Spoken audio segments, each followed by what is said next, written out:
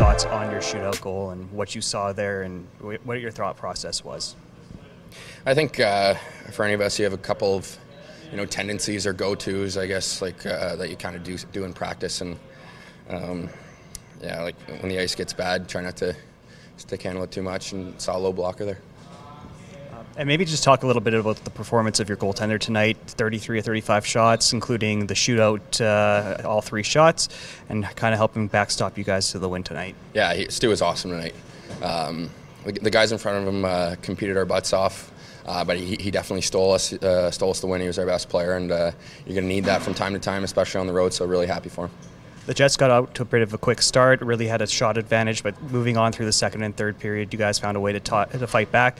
Maybe talk a little bit about what you guys did in order to narrow that shot advantage and keep the game close. I think just sticking with it. In the preseason, we've alluded to it before, but you're trying to establish your identity, both as an individual and as a team. So you look up at the shot clock and it might not look great, but for the guys that were here today, like we had a job to do, and we wanted to kind of keep battling and grease one out, and we got a few bounces, and Stu was great. So yeah, it's nice to get the win.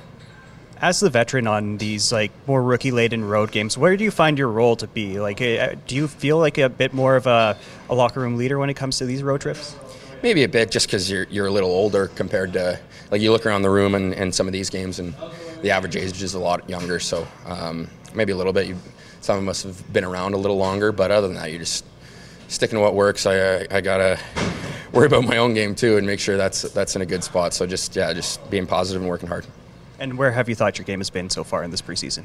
Good. I feel good out there.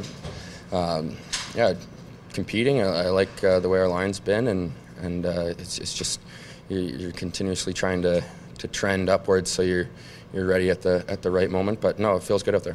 Hi, it's Shauna, and I might be a bad parent because my kids think French fries are vegetables. Hey, it's Ryan, and I might be a bad parent because I went out for wings when my wife was in the hospital after giving birth. Johnny here. I might be a bad parent because in my house, the tooth fairy gives pocket change. But we're not alone. Len emailed us and said his 6-year-old daughter's Tarzan moment going from love seat to lazy boy by curtains made him more proud than any dance recital. And Andy left his 2-year-old at the rink. All right, guys, I'm sure we're not alone. Like Andy's kid. For stories and confessions like this, make sure you check out our podcast. It's called Bad Parents, and it's available wherever you get your podcasts. I left a glove at the rink.